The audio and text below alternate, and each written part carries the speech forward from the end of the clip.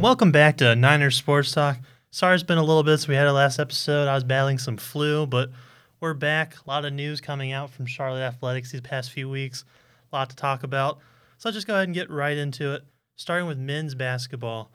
Former interim head coach Aaron Fern was officially announced to be the full-time head coach, no longer carrying that interim tag on his name. So really proud of what he's done with the program this year to earn that contract. He signed a contract to keep him here through 2029.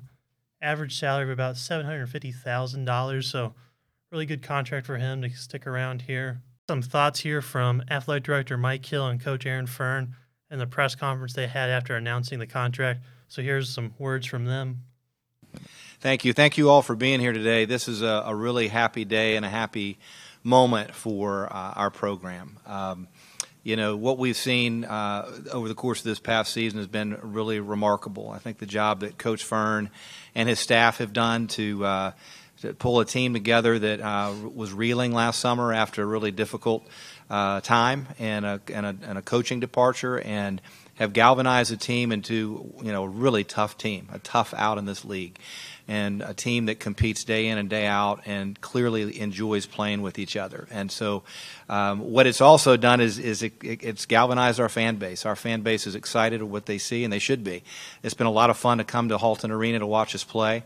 It's been fun to watch us on TV when we're on the road. And here we are, a game out of first place in a very tough league, the American, our first season in a great conference. And it just added up to this made complete and total sense. Sometimes you make sure you don't outsmart yourself, right? And that this was the decision that felt right and is right. And so we're thrilled to have Aaron lead our program moving forward on a permanent basis. And just thrilled for him and for our team and for our fans.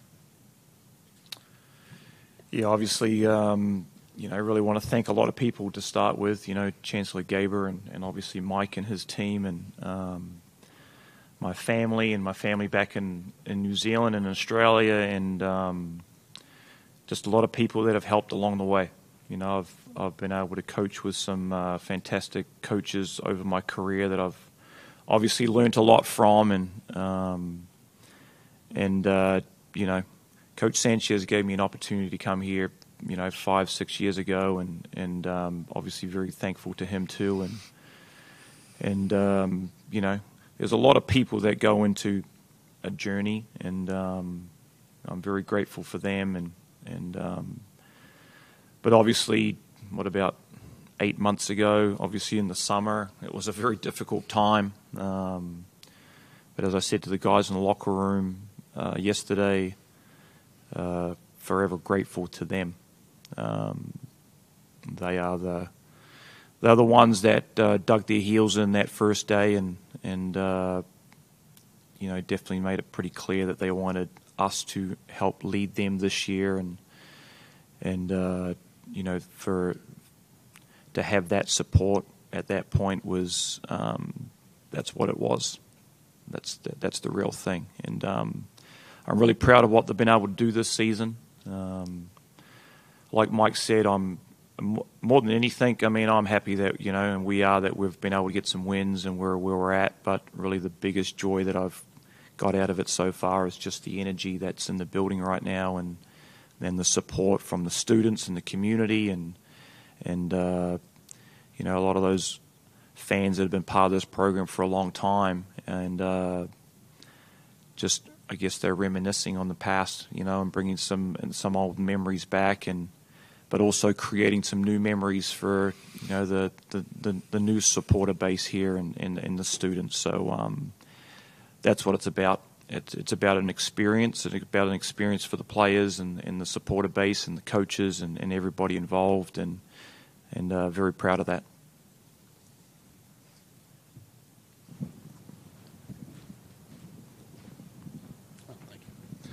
Aaron, Nick Carboni from WCNC, congratulations. I guess, what does a contract extension for 5 years do for you in the program, just having recruits know that you're going to be here for the foreseeable future? Yeah, well, it brings some stability for sure. It will help us obviously recruit and retain, and And we've obviously the landscape around college basketball or college athletics has really changed a lot in the last few years. So, having people out there in the community know what's going to be ahead for the next 5 years, and trying to build a support system to build our program is going to be really important. Over time here, we've been able to bring in some pretty talented, pretty good players, and some of them have unfortunately moved on to go do some things, but we've also been able to bring in some really talented guys, and just finding ways to build and know what the future ahead is. Once again, that was Athletic Director Mike Hill and Coach Aaron Fern talking about what the contract means for the program as a whole from that. So some other big news, the program's guard, Lukai Patterson, scored his 1,000th career point. It's a big testament to from what all the work he's put in during his collegiate career, both with the 49ers and with Missouri State. So congratulations to Patterson on that big milestone. Team currently sits in second place, 3 games behind South Florida at 11-4. Doesn't look very likely they're going to catch the Bulls after these back-to-back road losses for the conference. But second place is still in play. A lot left to fight for. Getting that first 2-round bye is going to be critical for the team moving forward, as conference tournament is right around the corner. They had a narrow loss to USF earlier in the season. Now that team is coming to Halton Arena tomorrow. They are nationally ranked 25th. They've won 13 games in a row. It's going to be a massive game for Niner Nation and the 49ers basketball team as a whole tomorrow. So they're looking to get everyone out there that they can. But after their loss to USF a few weeks ago, they were rolling with 3 straight wins over Temple, UTSA, and Wichita State. They've had a little bump in the road. This last road trip, they traveled over to Memphis where they lost by 24 points. That's kind of an enigma for this season. Most of their losses have been within 6 points. Then they lost to a Tulsa team by 2 points. Lost to Tulsa kind of hurt because the key player in that game was Jared Garcia, a former 49er. He shot 10 for 11 with a revenge game of a lifetime, leading the game with 24 points as he propelled the Golden Hurricanes to a 2-point victory. And then looking at women's basketball, they're currently tied for 4th place with UAB and Rice. They are 2 games out of first place with 2 games left to play. It's going to be a tough road ahead for them trying to take that first place spot, but they're sitting in a very comfortable spot with the season wrapping up very soon. The team is rolling after a late overtime win against North Texas where Olivia Porter hit a corner 3 to win the game with 2 seconds on the clock, followed by a dominating win on Senior Day against Wichita State where senior J.C. Busick scored 17 points with 10 rebounds, recording a double-double on her senior day. That's something Coach Kara Consuega has been talking about all season. She wants Busick shooting the ball more. We saw that. We saw the success that comes with that night. So that's something we need to look for to happen more as the season wraps up. Here's some audio from Coach Kara Consuega after their massive Senior Day win against Wichita State. I'm just really excited for our seniors. It's great to have, such a great game on their day, and to have a game where, they stepped up. Those that were dressed were able to step up and contribute. And honestly, that started with JC just coming out from the start. I could just tell that she was ready and she was excited and wanted to make an impact on her senior day. Took really good shots. Did all the things that JC does. Super proud of Anna. We needed some extra minutes from her today, and she was ready, and that's what I think always impresses me about her. She comes every day, she works hard, she has a positive attitude, she's a great teammate, and whatever we ask her to do, she does. And today we needed her bad, and she stepped in, gave us some really great minutes, and I'm proud of her for that. Tamia Davis, great to see her back in there, kind of getting her shot back under her. We need her to be able to knock down some shots for us, so it's great to get her some minutes where she can get that confidence back. And just excited for the team. This was just a tremendous team win after a very hard week. Being on the road for 5 days, playing our 3rd game in a week, having some adversity on our team. It was just really impressive to see the way that our team has come together and stuck together through everything. Once again, that was head coach Kara Consuega talking about Senior Day and how big that win was for the program. And then the 49ers close out their season this week, traveling to Florida Atlantic on Sunday, where they're going to take on the Owls at 2 p.m. Then they return home to Halton Arena to cap off their season against in-state rival the East Carolina Pirates on Tuesday, March 5th, with tip-off set for 6:30. Very exciting for that team as they look to get one of those top spots in conference standings as their basketball conference tournament starts at the end of next week. I know it's spring break, but still a lot to look forward to there, a lot to watch there. But as basketball season reaches its dawn, that means the spring sports are really heating up, starting up. Baseball season is well underway. 49ers open up their season. They got a tough schedule. They're sitting at 5-4. They dropped their first 2 games of the season to the Virginia Tech Hokies, but really rallied back. The Bats woke up to win 10-5 on that Sunday to get their first win of the season. And then Tony Rossi, relief pitcher for them, he's been a real heartfelt story this season. He was battling back from Tommy John surgery. He pitched the first time since May 2022, getting that first win for the team, throwing 2.2 hitless and scoreless innings for them. So really happy to see him back out there. He's a very critical arm for this team's success out of the bullpen. And that momentum from that win carried over to their midweek matchup. They played the Davidson Wildcats, the first time those teams have played on the diamond in 20 years. That crosstown rivalry seemed like Charlotte was really ready for as they scored 21 runs in the first 3 innings, ultimately winning that game 24-1 through 8 innings. But then Charlotte hosted a very tough opponent with the West Virginia Mountaineers, who bolster the number 1 ranked player for the MLB draft this year. But after dropping the first 2 games of that series against them, they rallied back in the 8th inning of Sunday's game, scoring 5 runs in that inning to win 6-5, tying up the series there with a .500 record so far in the season. And then on Tuesday, after that, the 8th inning heroics seemed to continue for the Niners as Noah Furch sent a ball out amongst the trees over the wall to hit a 3-run homer to give Charlotte a 3-2 lead heading into the 9th. And Tony Rossi came in and closed out the game, giving them a win. They're getting them to sit 5-4. We got some post-game thoughts from Coach Woodard right after this, so let's hear what he had to say about the big clutch time win.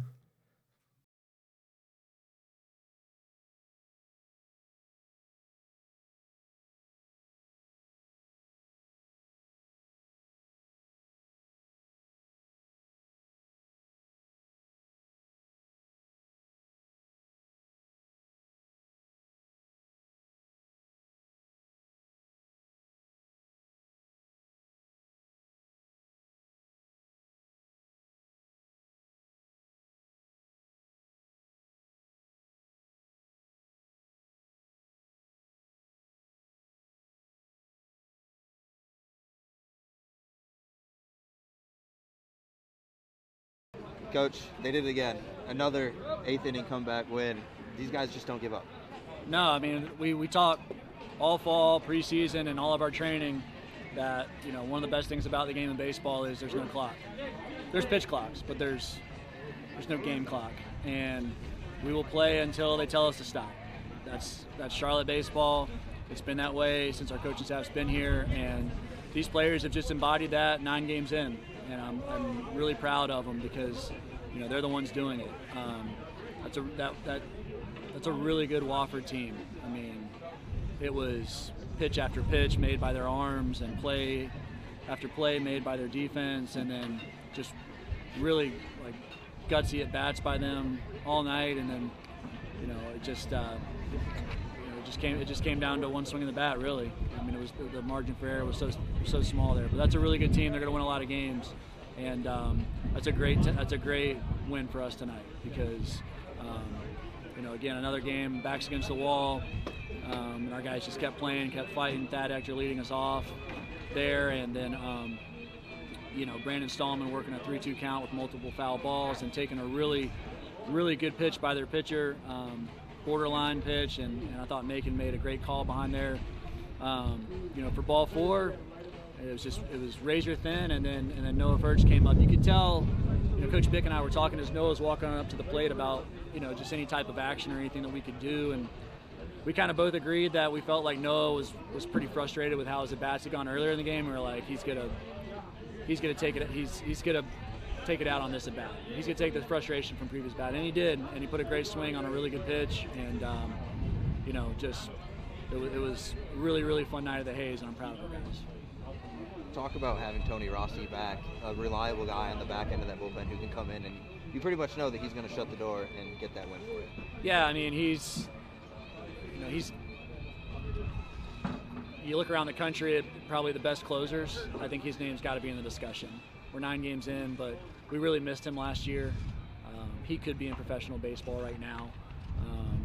So just very thankful that he's on our team and that he's embodied that role of being our high leverage guy. And I hope our fans and everyone here will just really appreciate guys like him and the other guys that we have on our team and come out and pull for him, because him, AJ Wilson, Jorge, Deggs, Trey Baker, all those guys that threw tonight, really, they just work so hard, man. They work so hard, and we had a great student section out tonight for a windy Tuesday that was, not the best weather, but trust me, it matters.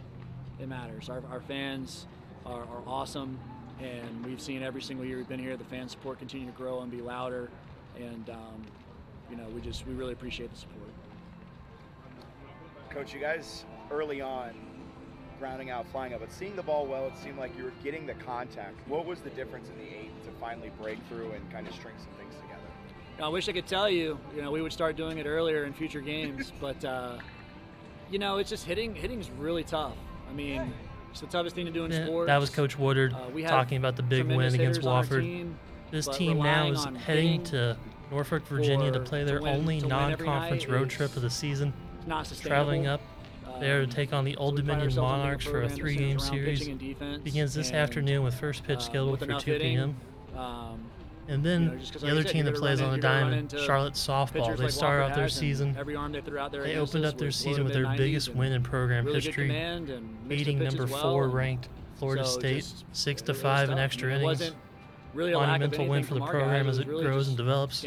Overall, the team is sitting at 8-6 right now. They played some really tough competition so far this season. Get some big wins, some tough losses.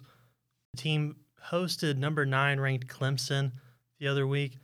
They tried their best to mount a big comeback in the final innings, putting up 3 runs, but ultimately lost 8-5.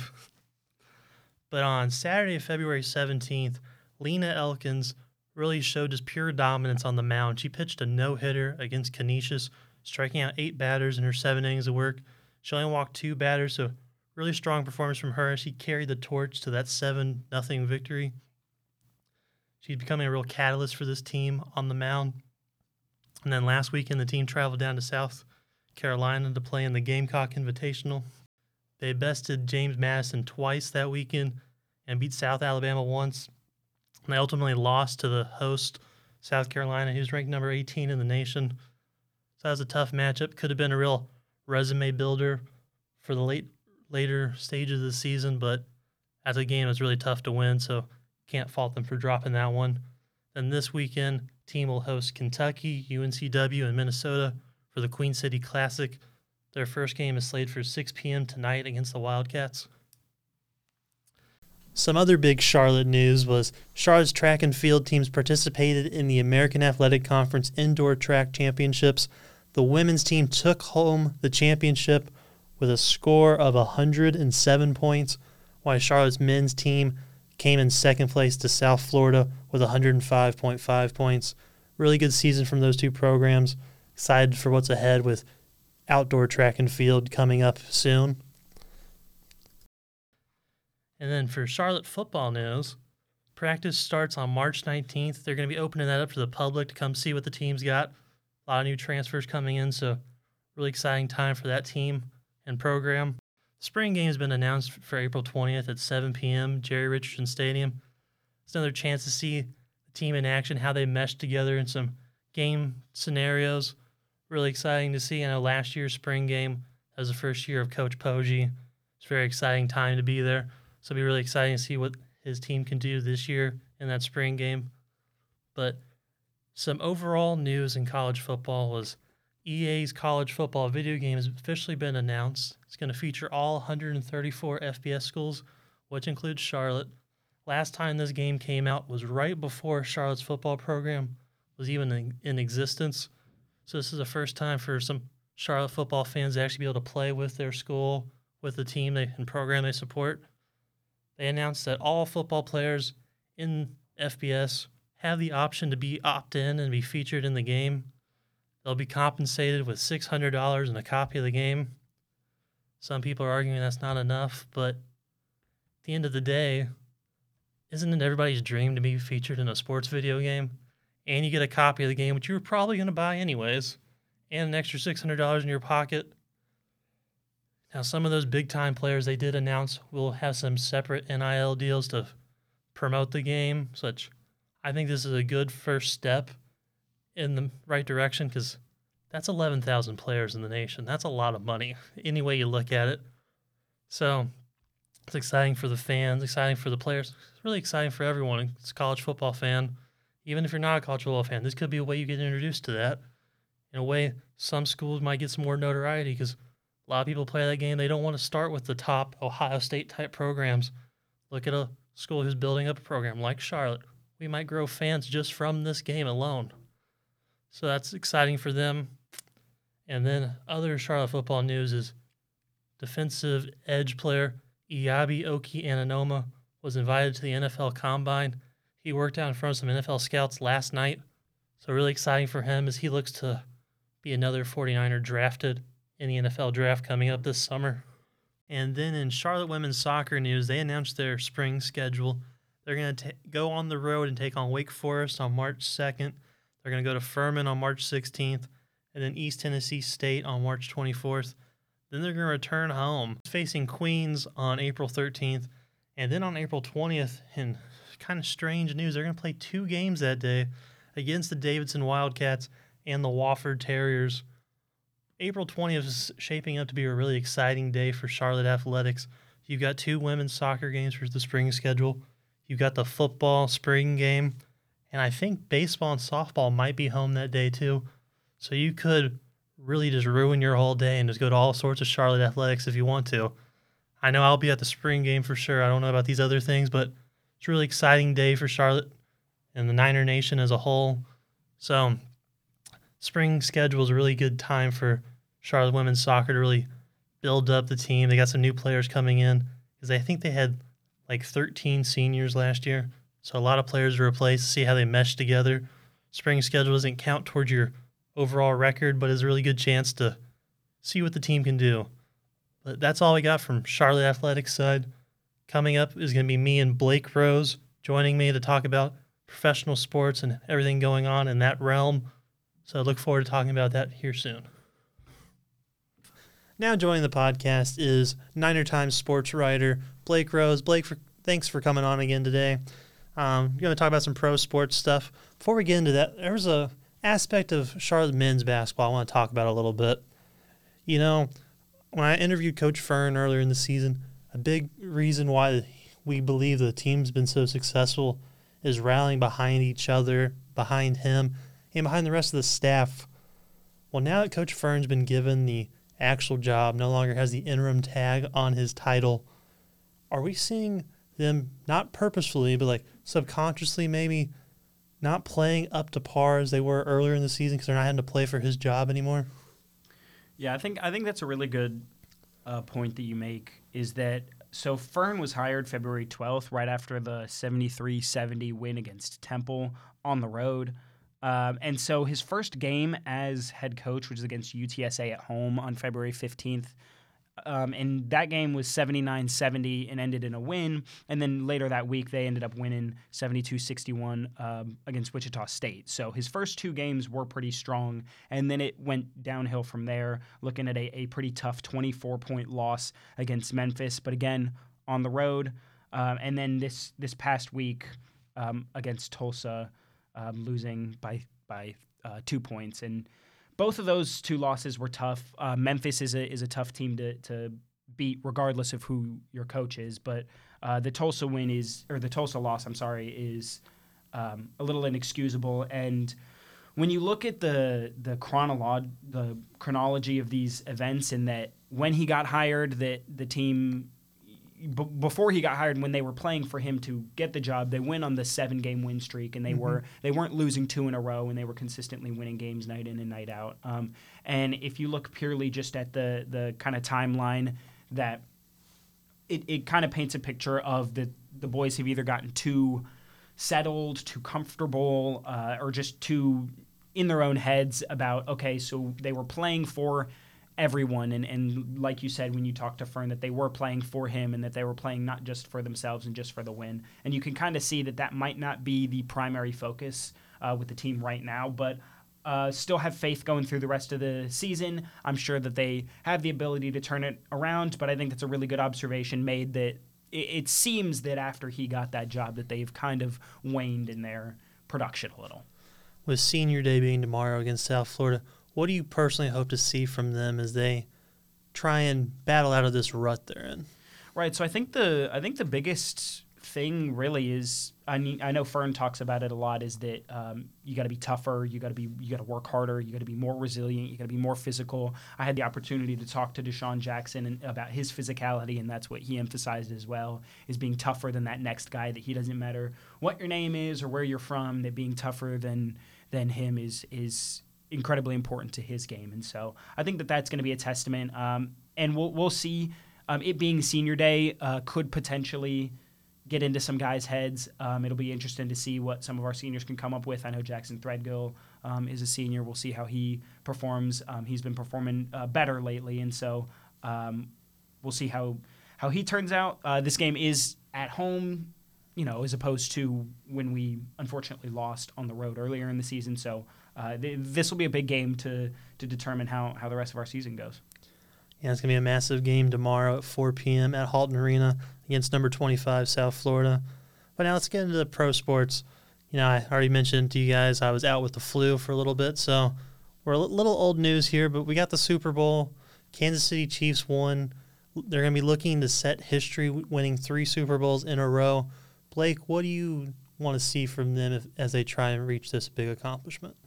Yeah, so, regardless of your stance on the Chiefs, 3 Super Bowls in a row has never been done before, and whereas 2 Super Bowls have been done by multiple teams, and it's still a incredible achievement. But I think everybody on that KC team wants to get over the hump. I know one of the biggest things that I know, he's a free agent, Chris Jones, this season, but in the parade, the winning parade in Kansas City, he said on a microphone that he wants to come back to KC, and we'll see as the offseason progresses. But I think he's going to be a big piece, because the defense was questionable coming into the season when Jones sat out for as long as he did. But yeah, I think it's just going to be making sure that the popularity and that the voices, and I know there was a lot surrounding them this season, and Mahomes and Kelsey have both touched on this in some of their media, that they have tried to limit the amount that they listen to, and that they know that they're the villains. And I think that's the biggest thing in stepping up to this great achievement for them, or this potential great achievement for them, is that making sure that they know their place and that they just stay focused and locked in on the game. Another key free agent for them on the defensive side is L'Jarius Sneed. But chips are falling their way. The NFL had the largest increase they've seen in cap space in a long time, with a $30.6 million increase from last season. What do you hope to see from teams with that extra cash flow this season? Yeah, so I'd love to see small market teams trying to get in there and grab some weapons. I know that Mike Evans is on the on the target list for a lot of different teams, and I would love to see some small market teams, especially like Carolina. I know that has been swirling around in the NFL scene right now, is that Mike Evans is potentially going to want to go reunite with the offensive coordinator in Carolina, with his old offensive coordinator. But I think just seeing not only just in Carolina but other small market teams potentially make a couple of uncharacteristic moves and branch out and kind of be able to grab a couple more weapons and compete a little bit more, because no one likes seeing the same teams win every season. And so I think generally it's good for some small market teams to get out there and start grabbing some guys. I think it's not only going to help them, but these teams that are trying to get over the hump, that have been contenders for a few years. You know, I'm biased. I'm always talking about the Buffalo Bills. I'm going to do it again today because it's my podcast. I can. You know, the Mike Evans you talked about, that's a potential target for them now, trying to replace Gabe Davis. Doesn't look like Gabe Davis is going to be coming back, which personally I think they need to find another weapon that isn't Gabe Davis. So they got a little more money to play with there because cap issues has been a problem for them. But as we shift gears from the NFL, looking at the Charlotte Hornets, last time you were on, Blake, last time we actually had an episode, was right after the trade deadline. A lot of big moves happened. Hornets were sellers at the deadline. It's one of the few times I've seen in history where a team that's a major seller at the deadline actually seems to be playing better basketball after they made all their trades. What have you seen from that? What have the newcomers done that's impressed you, that you've really liked? And I know you also had that article about the trade deadline, grading that. So make sure to read that on Niner Times. He gives a little snippet of what it's all about. Yeah, so I touched a little bit about it in that article, and the article I wrote and came out before we added even more pieces in free agency. But I think I'm going to start off answering that question with that how this front office is trying to go and how the direction that this front office is going in. This is something that we haven't seen from the Hornets in a very long time, if ever. Really, this volume is very out of the ordinary for the Hornets organization. So diving in, I mean, we've won 5 games since the trade deadline. We were 10-40, somewhere around there, and now we are 15-43. So the Hornets have really turned the wheel here.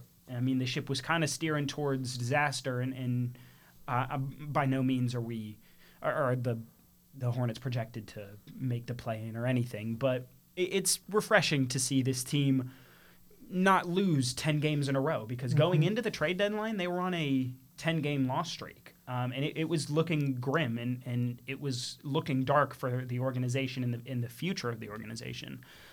So looking at some of these first moves, the very first move was moving on from Terry Rozier. This was one of the only trades that, if you looked around Twitter and you looked around Instagram, you looked around the media, that this was kind of the ones that shocked a lot of Hornets fans, that they were like, we're not sure this is exactly the best move. The rest of the trades seemed to get very good publicity, and most fans were pretty happy. And so this Terry Rozier trade involved Kyle Lowry and 2027 first round. They moved on from Kyle Lowry, and now Terry Rozier is playing on the Miami Heat, but we still have that 2027 first rounder. And then at the trade deadline, they made 2 pretty massive trades in sending Gordon Hayward to OKC first, and that was for Trey Mann, Davis Bertans, 2024 second round, and a 2025 second round pick as well. And then after that, initially came out after we had covered it originally on that on our last episode.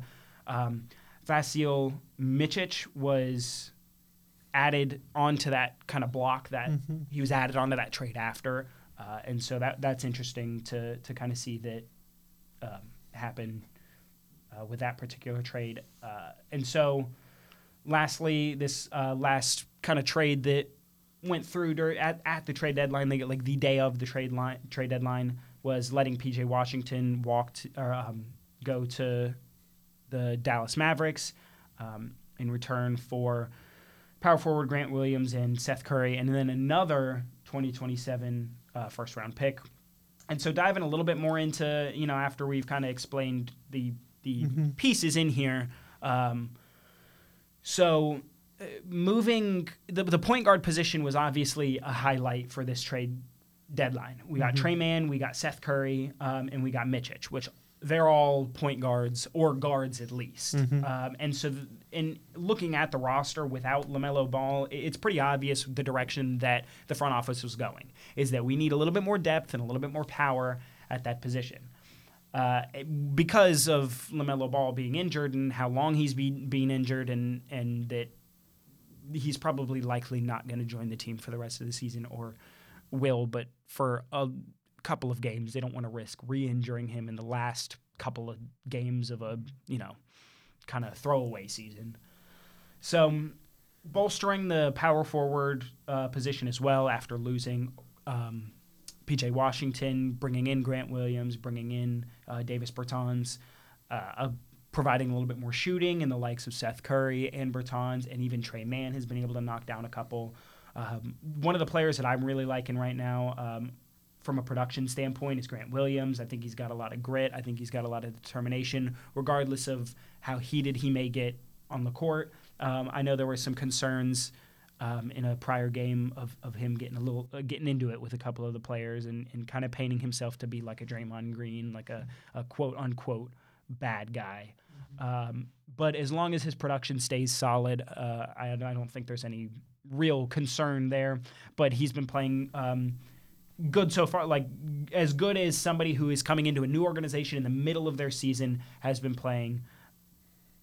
We also see some of these contracts kind of go away. Is that P.J. Washington's $48 million contract, gets traded. I know that Gordon Hayward had a rather large contract that was going to end this season, but regardless, moving on from that, Terry Rozier had a $30 million some contract. And so moving on from some of these large contracts of players who maybe are old or are not producing so well is also a plus there. And then one last thing is going on to our recent free agent signing, Aleksej Pokusevski, also from the OKC Thunder. Seems like we're sourcing our players from over there in Oklahoma, but regardless, I think that's a good addition as well. Pokusevski's a large wing type of player. We'll see how his 3-point shooting, either develops or can possibly provide some shooting to this otherwise lackluster 3-point shooting team before the trade deadline. So that's pretty much the entire encompass of the Hornets trade deadline so far. Yeah, coming out of the trade deadline, the team's been playing really great defense, something we haven't really seen much with this squad.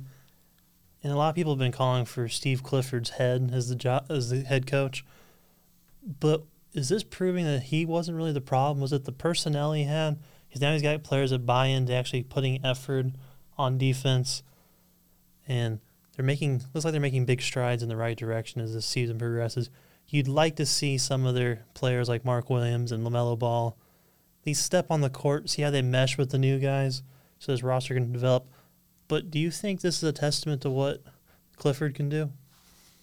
Yeah, I like what you said about the defense, and that the defense has been very good coming out of the trade deadline, and that's kind of something that Steve Clifford emphasizes, is that he's a very defensive-minded coach. He's not out there. He's under James Borrego that we had before Clifford. He was very high-flying. We had the whole Sky Miles thing going on, and when they made that play-in tournament, that Hornets team was very, very high-octane, high-speed, very high-flying offense, and you just don't see that with Steve Clifford, and that's not inherently a bad thing.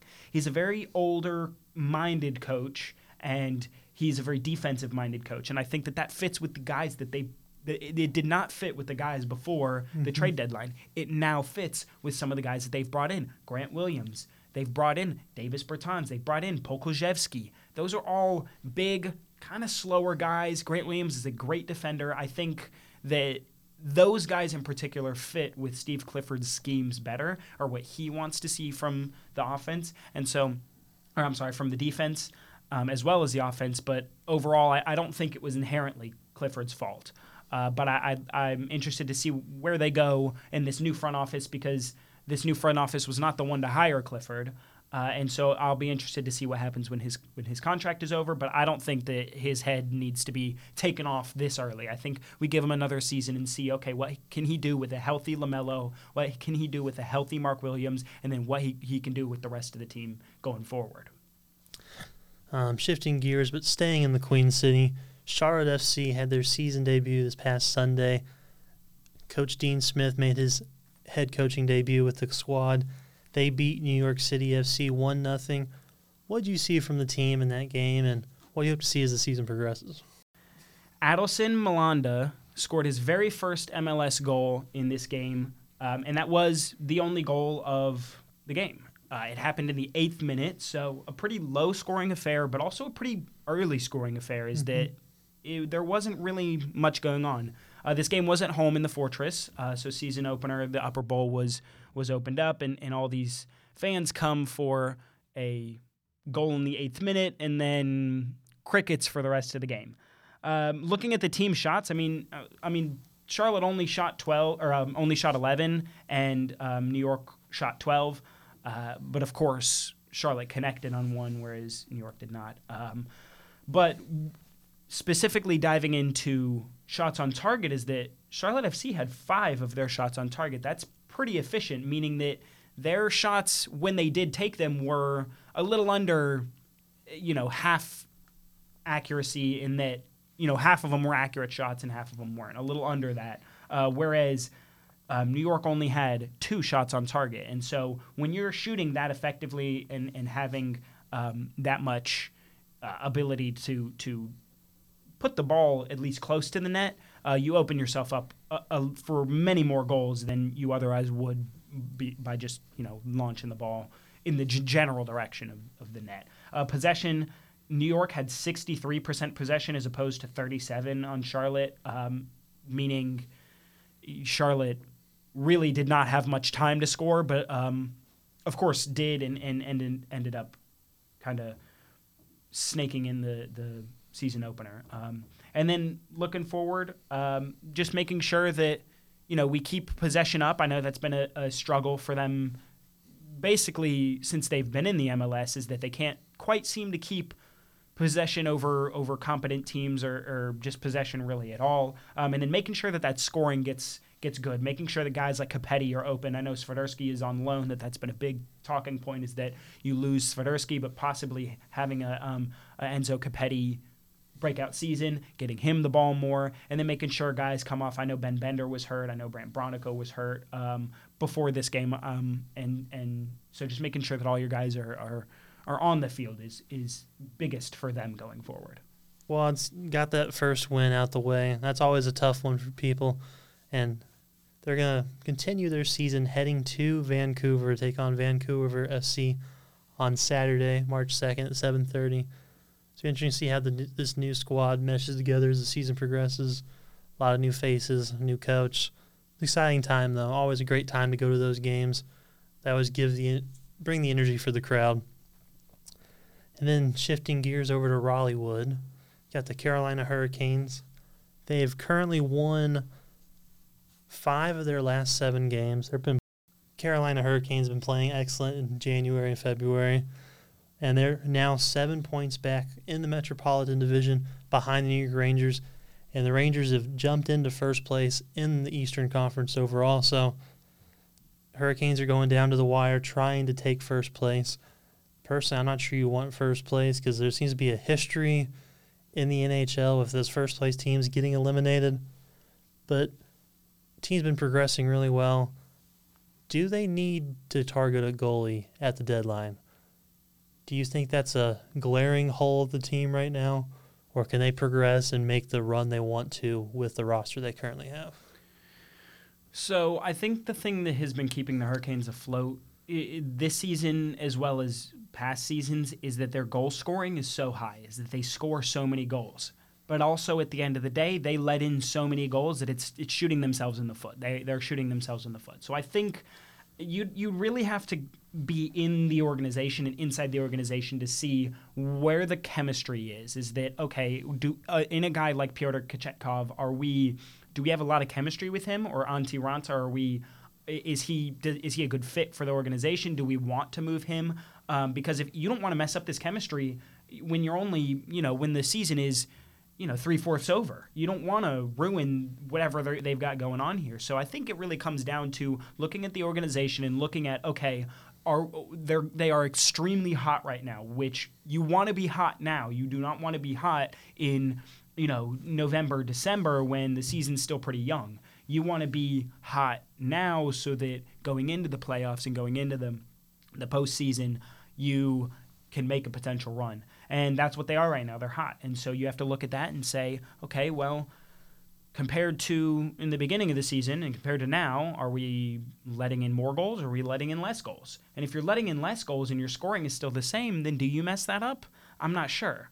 But if you're looking at it and you say, okay, well, we're giving up more goals now than we did in the beginning of the season, we're still scoring the same amount of goals, you might want to look at a change at goalie. And I think that the goalie has seen that the goalie position has seen a couple of empty nets in the past couple of seasons. And so I think it could be worth reaching out and grabbing a better goalie. I'm not sure there's many more that you would want to slot in with the given choices, but really it comes down to looking at is Kochetkov or Antti Ranta, are they ready to, be a brick wall in goal, or should we move them from a chemistry standpoint? How well are they meshing with the offense on the other side of the ice?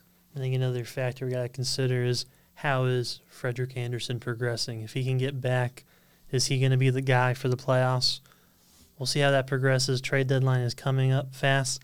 Now, there's one game I really want to highlight and put on people's calendars is March 12th. They're going to be taking on New York at home. That could have really big implications for the standings. But let's shift gears. It's my favorite time of year, favorite sport. I've been going to baseball games since I was 2 weeks old. So Major League Baseball, spring training is officially here. Talk about the Dodgers a little bit because that's what I do. It's my team. I'm biased. We've talked about this. Shohei Ohtani made his debut with the Dodgers, hitting a home run in his last at-bat. And I'll be honest with you, it was quite impressive because he got jammed on the pitch, in my opinion. All of a sudden, the thing's flying over the wall. And then another debut for the Dodgers was Yoshinobu Yamamoto. He threw only 19 pitches in his 2 innings, and 17 of those were strikes. Quite an impressive debut for him. Against his first official Major League Baseball competition. And then, before I ask you who's you seen and stood out to you, I want to highlight a former 49er baseball player who appeared for the Yankees in spring training, Josh Moskieski. He got to pitch an inning for them. He was battling some injuries last season. Glad to see him back and trying to make that run with the Yankees roster. But, Blake, has there been anyone that stood out to you, any debuts you've seen for spring training that you've liked? Yeah, so it's always worth looking at some of what are the biggest young guys coming up, and regardless if those are sophomore players or if they're brand spanking new. And so whenever I think of new teams, I always think of or right now I'm thinking of the Orioles, and that they've got quite the young core of Adley Rutschman, Gunnar Henderson, Jackson Holliday is on the come up as well, and so I think those are just some to look for in spring training. I know that Rutschman has been dealing with some potential injury, issues. And so I think Rutschman is worth looking at. I think that Gunnar Henderson is obviously one to look at as well. Just going forward with the rest of spring training and the rest of this season.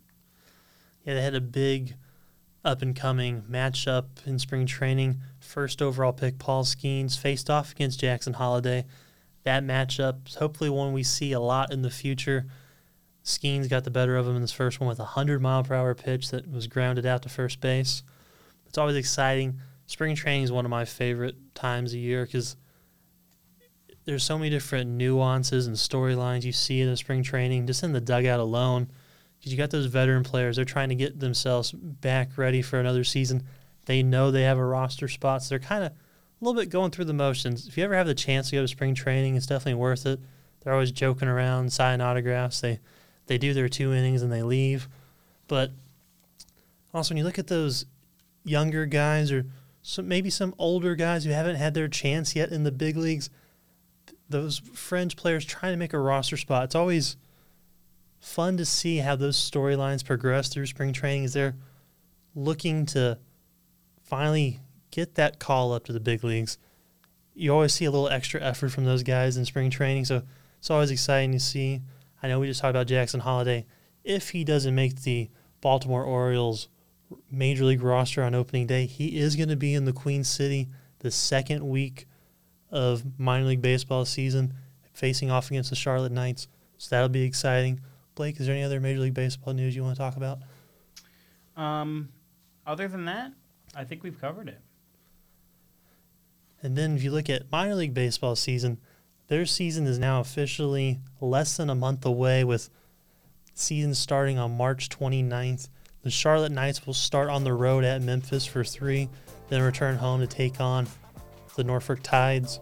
So a lot to be excited for here. Next week we'll talk about the Charlotte Knights promo schedule. They got some big name former players coming out. They got some celebrities coming out to the games. Those games are always a good time in the Queen City. But that's all we've got for you this week. Thank you for listening. Got a lot more Charlotte coverage to give you next week.